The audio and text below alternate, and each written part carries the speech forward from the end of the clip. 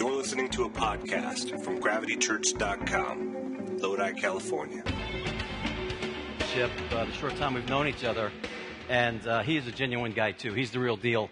And I love what he's doing, love your church, love what's going on here. And not long ago, I came in to visit during a service with our worship leader, who I believe has helped out here, Jeff Duncan, one time at least, and has really enjoyed the time. So I'm glad to be here, and I'm glad to be talking about the gospel-centered life. And actually, what we're doing at our church, this is number three-part series, 3 out of 9, I should say, 9-part series of the gospel-centered life. And one of the core ideas that we've been talking about is basically this, that whatever your life revolves around, there is something at the center of your life. Most of our lives, there is a center, and everything that goes on in our life revolves around that. And I'll give you a couple of examples. For many people, life really revolves around what other people think of them. And it's an awful feeling to be in that spot when you're put in a position where all you're worried about is what other people think of you. And what happens normally, and when people are in that kind of spot, they tend to thrive on other people's feedback. Now, I got to tell you, as a pastor, and I bet Jason would agree with me on this, a lot of times, a lot of pastors depend on what kind of feedback they get. And that's a horrible position to be in. I have struggled with that myself for a long time. But we really want to be in a spot where we really are listening to the heart of God, and it doesn't really matter what feedback we're getting. But many people live there. That's where their life is at. That's what their life revolves around, what other people think of them, and the feedback that they get. Another example would be people live around their fears. When fears are at the center of a person's life, and there are many fears that people have today, many. Going bankrupt, losing jobs, losing their homes, losing friends, losing, you name it. There are a lot of fears, and they can grip a person's heart, and that can become the center of what their life begins to revolve around, because what happens then is they tend to avoid anything that would stir up that fear in them. These are angry people, mostly.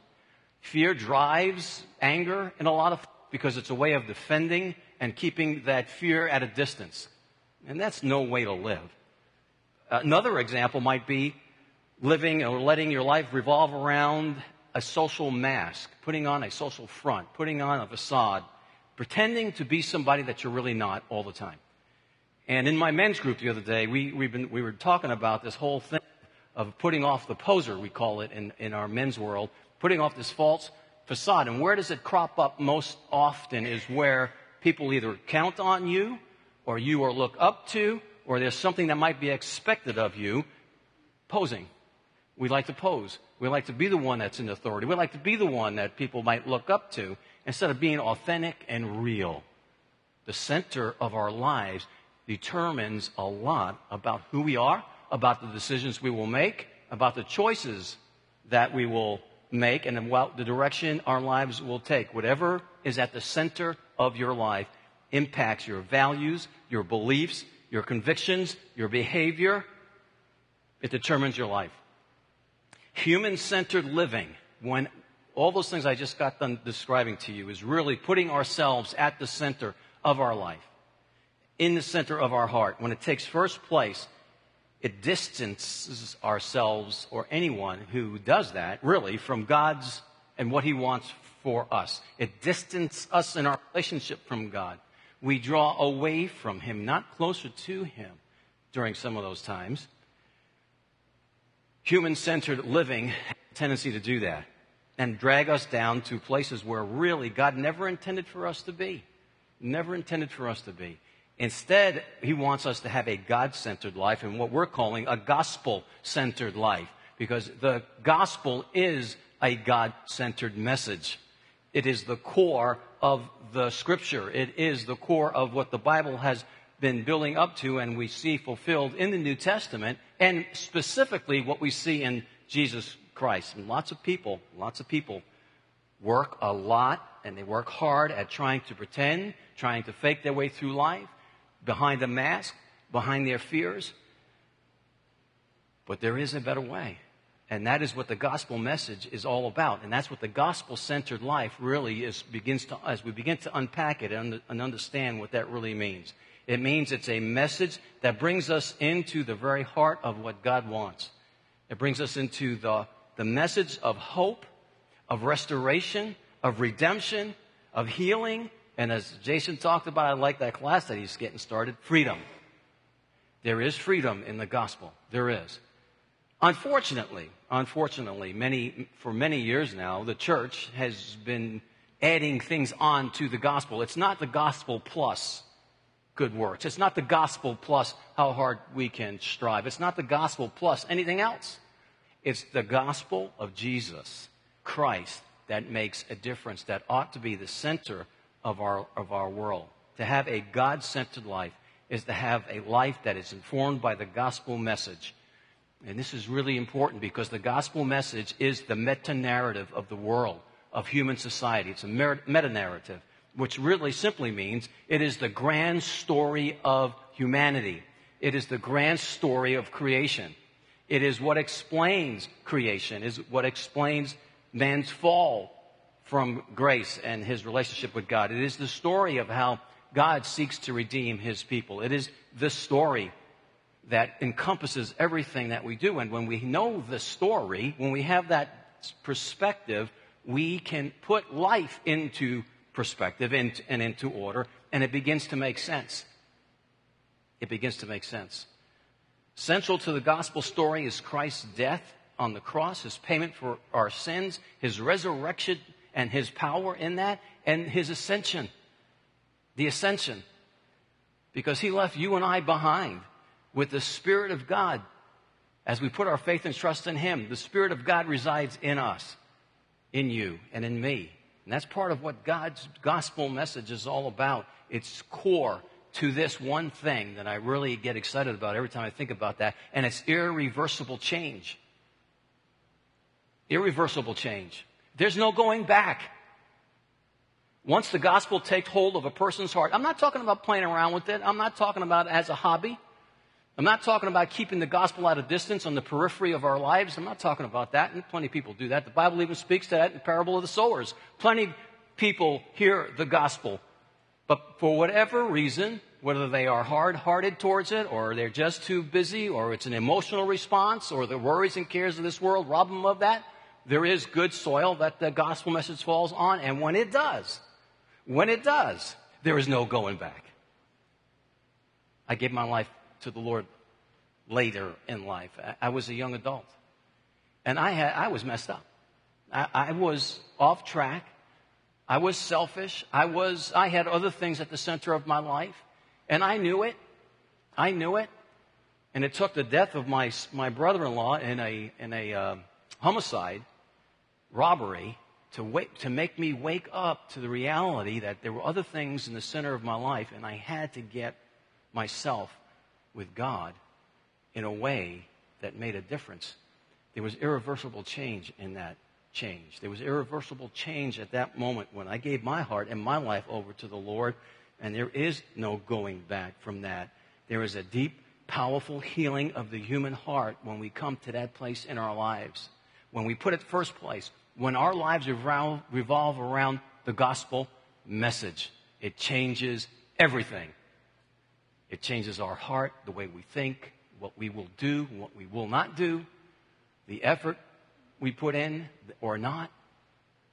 2 Corinthians 5:17, love this verse, says this, therefore, this is not on the PowerPoint, if anyone is in Christ, he is a new creation. The old has gone, the new has come. We have been talking about things that make a difference, that make us new, and it's the gospel. And in our series, we talked about several things that really shrink the gospel. And if you have that diagram of the shrinking cross, yeah, there we go. I'm going to kind of look at this as we talk through it. On the top line, take a look at the top line. There is a growing awareness of God's holiness. I might start back here. There is a timeline to our lives, and at that moment of conversion is that moment we enter into that truth of the gospel. And by faith, we accept what Jesus has done for us through that message, and we take off on a path, a journey that either it's getting larger in our lives, the gospel is increasing in its influence in our lives, its power in our lives, or not. And so we either have a growing awareness of God as we move along in our journey, and we have a growing awareness of our sin and our flesh, and what that really means to us, and how through God's Word and His Spirit in our life we can mediate between the two of those things, and we can allow the gospel to grow in our life. And that's what that cross in the middle represents. The things that shrink it like this, the things that tend to make that gospel smaller in our lives, are things that are very common to many people. And here's just a couple. I'm just going to name just a couple. Many people tend to minimize their sin. Minimize their sin in their lives. No big deal. We can pretend that it doesn't exist. We can exaggerate our good works over what was really going on in our lives. We can ignore it. We can fake it. We can hide our way through it. But minimizing our sin results in the kind of graph that we see there, the gospel shrinking and staying ineffective, toying with the idea that God has done something for us. The second big reason is this: self-righteousness. Self-righteousness. And shame on those who think that they are more righteous than others by pretending and by performing. By pretending and performing. Pretending that we are better than others, holding ourselves in higher esteem than others, and then performing and acting our way through our life. And even though we can minimize the gospel, even though we can make these choices and we can minimize, that's not what God intended when He gave it to us.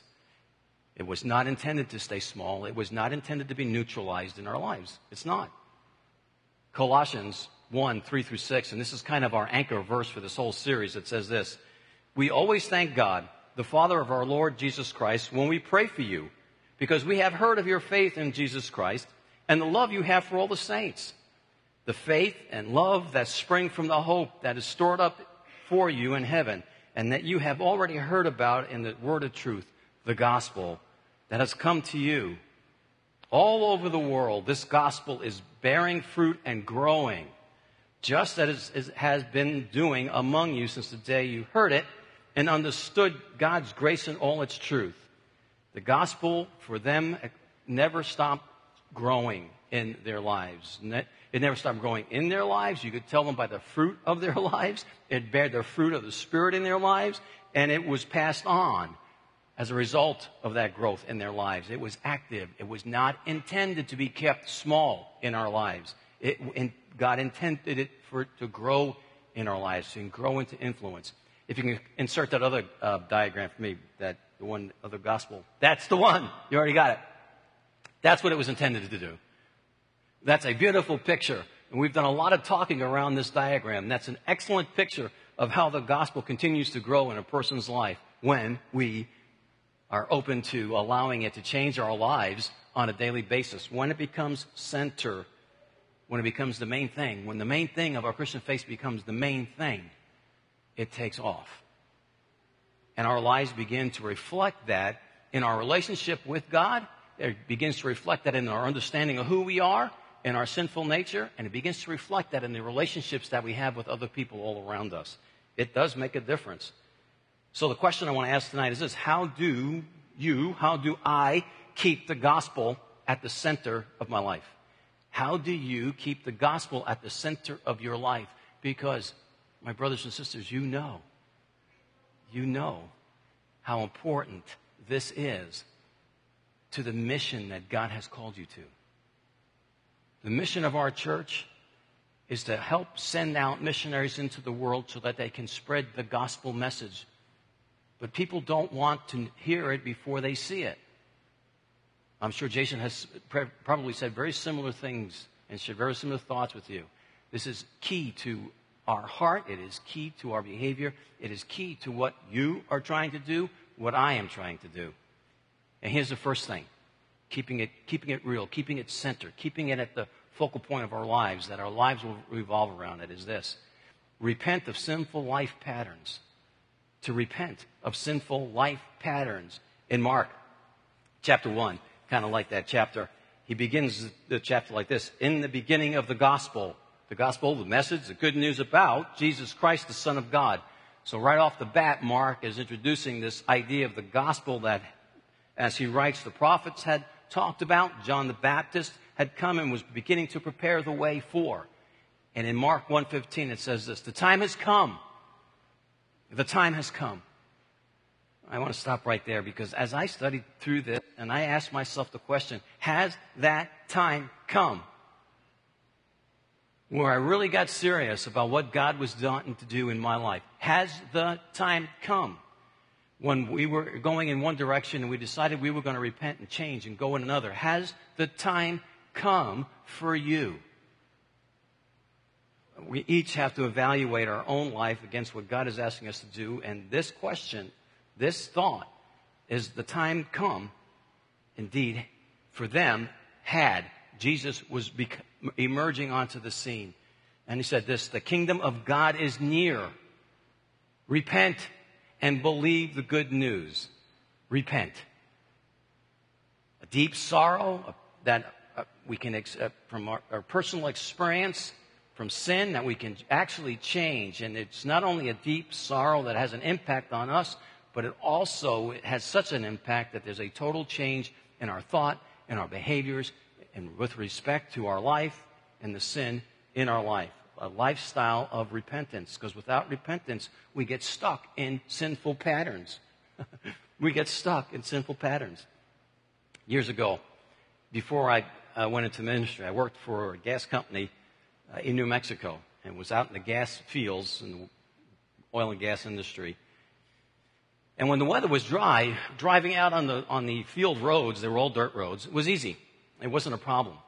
But when the weather would get really bad, that dirt that was fairly easy to drive on got really muddy. I never seen anything quite like it. It got like glue, it just really got nasty. And as the heavy trucks would go back and forth to the wellheads, they would start to wear ruts in the road. And they would get deep. The more people would travel on these roads, the deeper the ruts would get. The truth is, you couldn't drive any other place but in the ruts after a while. It was the only place to go. And it got so bad that at times trucks would get stuck if they tried to get out. They couldn't. The ruts had gotten so deep, they had gotten stuck. They had to call for help. They had to call for help.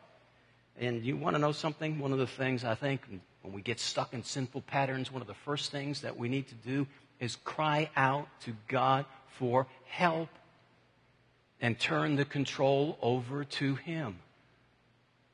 And I don't know why. I don't know why.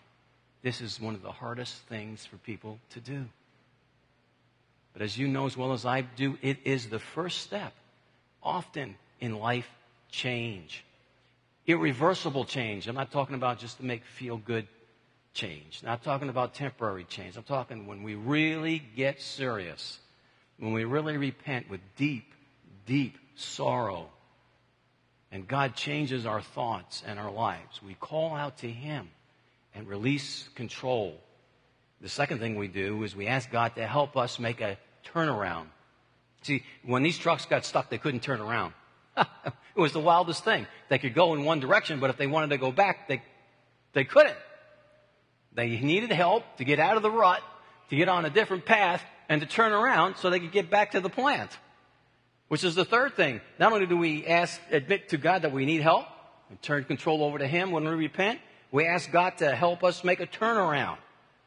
And then we ask Him to lead us on level ground where the ruts haven't been worn in.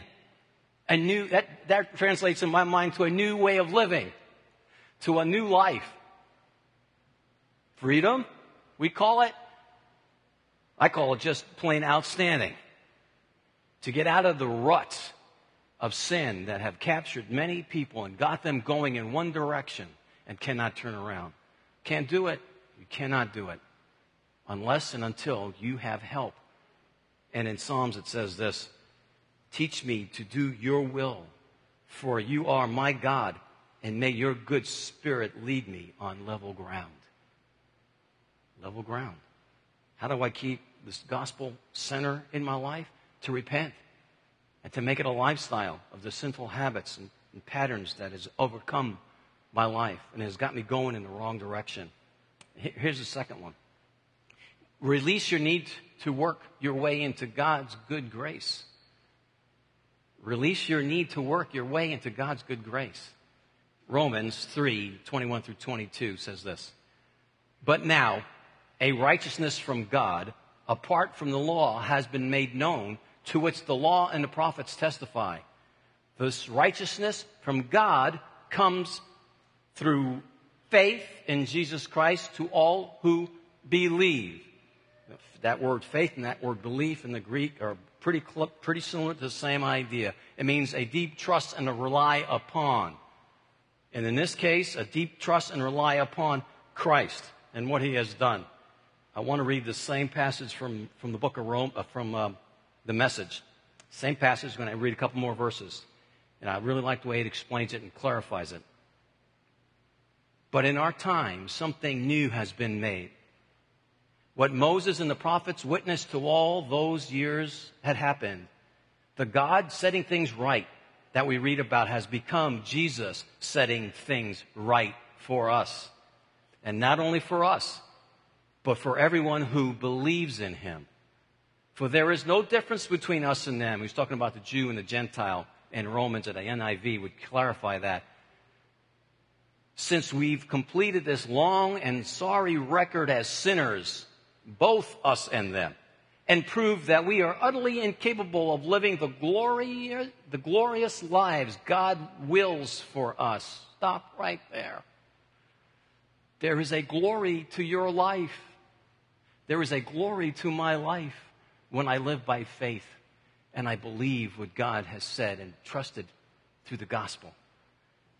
There's a glory to your life, and it is overshadowed by sinful patterns in our life.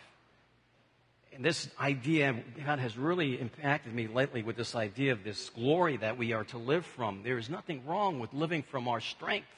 There is nothing wrong from living from the glory that is imparted to us by believing, because Christ imparted to us the righteousness of the law. Apart from that, we could not earn it.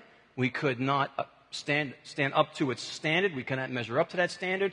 But in Christ, we have. Everything that the law required has already been made right for us in Jesus Christ. The glory of your life, the glory of my life, rests on God's work in our lives. You have a glory. You have a glory to your life. I have a glory to my life when I let the gospel be the center of my life. He goes on to say, God did it for us. God did it for us. Out of the sheer generosity, he put us in right standing with himself. A pure gift. A pure gift. He got us out of the mess we were in and restored us to where he always wanted us to be. And he did it by means of Jesus Christ. Our human tendency, however, is to work for what God has already given us. It's just human nature to work for what God has already given to us, a right standing before God. I don't have to work at earning a right standing or a right relationship with God anymore. And neither do you. The times of challenge and sorrow and pain and suffering, they tend to get a person to thinking that maybe they've lost that relationship with God. And so many go into hyper works mode. Life is up and down. Unfortunately, there's more downs than ups. And maybe when we get into that work mode, we begin to think, well, maybe I just need to go to church more often.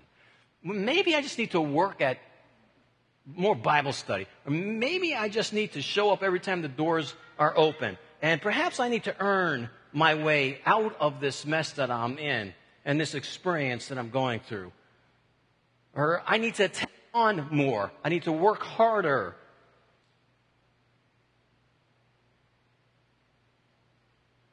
It's a works theology that most tend to lean into when things go awry because we want to work our way out of the things that God has for us in our lives. And I was struck by the idea this week from Oswald Chamberlain, my utmost for his highest, when he said, you know what? The peaks of our lives and the valleys, the peaks and the mountaintop experiences that we have with God, they're good. Nobody can argue with that. They're good. They're great. We want to be there most of the time. But life does not do that. That is not reality. That is not where most people live. And that begs the question, well, why? How come? Am I not doing something right? Am I wrong in my approach? Do I have to do more to earn my way out? And it's not so much that we earn a way out, but I want to stay out. I don't want to go back in the valleys. I don't want to come down from the mountain. As I said, we are built for the valley, for the ordinary stuff we're in. And that is where our mettle is proven. Let that sink in for just a minute, because when I read that, I really had to let it sink in. That makes sense. That is where most of us live 90% of the time. It's through the ordinary, everyday stuff. I don't have to work my way out of that. I need to allow God to help me work my way through that. Because He's not looking for me to ask the question, why? It's not why, it's why not. The deeper understanding of those times is a closer walk with God through those times. God is looking for more intimacy then, not less. And I've been meditating on this thought for about a week now, because I see heartache everywhere I go, don't you? I mean, I see heartache everywhere I go. And last week I had a chance to spend a couple of days with Iraq, some wounded warriors from Iraq, the war there. And I got to know a couple of them just simply by asking them a little bit about themselves and their story of their life. And in particular, the story that brought them to this particular gathering of soldiers and warriors and who were all wounded deeply.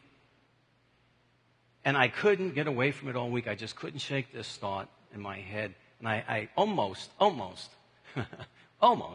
got discouraged with the church over it, because this is the question I asked myself. We fuss, sometimes the church fusses over so much. And sometimes church people fight over so much that has absolutely no connection to real life. None. Zero. And then this is what God spoke into my heart. I'm right. There's a lot that goes on in the church that we fuss over. There's a lot that church people fight over, and it has absolutely nothing to do with real life. But guess what? The gospel does. The gospel does. And when people put aside their preferences and let the gospel be the center of their lives, and it starts to revolve around what God wants and is doing, people will notice that. People will want to sign up for that. We do have something to offer a hurting world. We do have something to offer people who are down and out, truly down and out, who are broken, who are wounded, who are needy. And it is the gospel. So we are apt to think that everything that happens to us, Oswald Chambers goes on to say, is meant to be useful to teach us something. It is true, but it is also used to turn into something better than teaching, into character, into the character that the gospel can shape in our lives. So here's what I want you to know. I don't have to work harder when I'm in those spots in my life. I don't. I don't have to become more than I already am for God to love me any more than He already does. I don't have to try harder. I don't have to work at it anymore, because in Christ it is already done. It is a done deal. And the cross in my life, and I pray to God, and I hope you do too, that it grows with intensity and power and strength and vitality and clarity and discernment and wisdom in my life. And here's the third thing. Rely on your Heavenly Father and enjoy the benefits of being part of His household.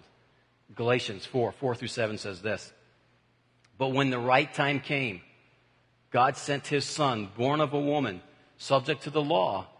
God sent him to buy freedom for us who were slaves to the law so that he could adopt us into as his very own children.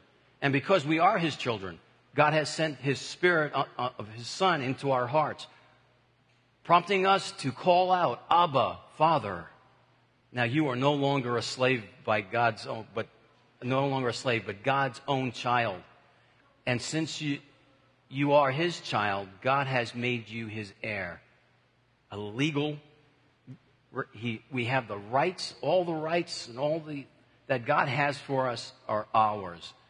One of the major benefits of being a child of God is that I am under the law of grace and no longer under the letter of the law. I am the beloved son. You are a beloved son, men.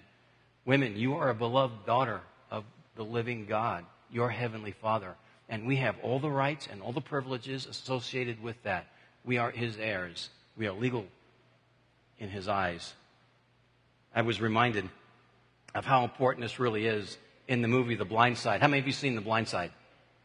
It was an awesome movie. I really enjoyed that movie. But the whole movie is really based around the idea of the Tully family adopting Michael Orr, or actually becoming his legal guardian, is what really happened. And it goes on to unfold this story of this person, this young man who was wounded and broken and a cast out and a castaway in society, and how this family recognized this and brought him in and became part of who they were, with all the legal rights and all the resources available to him, and how they helped him get back on his feet, get educated, went to school. Of course, you know the rest of the story. Now he plays with the Baltimore Ravens. That is a story of adoption. That is our story. That is God's story, our Heavenly Father. He has adopted you, and he has adopted me. And we have full rights in that position. It's a great story of grace at work through the power of adoption into a family. In Philip Yancey's book, What's So Amazing About Grace, he defines grace like this. Grace means there is nothing I can do to make God love me anymore.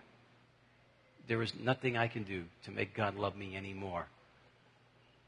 In John Eldredge's book, Fathered by God, he says this when he talks about God as being our Heavenly Father and how we've been adopted as his sons and daughters. We now have a Heavenly Father who is kind and strong, engaged, a Father who is enough to guide you, wise enough to guide you in the way, generous enough to provide for your journey, offering to walk with you every step of the way. Every step of the way. So, where are you? I want you, before you leave tonight, to ask and wrestle with this question with God. What is at the center of your life? What consumes your thoughts? What is in your heart? What is it that your world revolves around? Because trust me, if it is anything but the gospel, if it's anything but Jesus Christ, it is minimized. Our lives will be minimized by what God really wants for us. It's a growing process that continues all of our lives.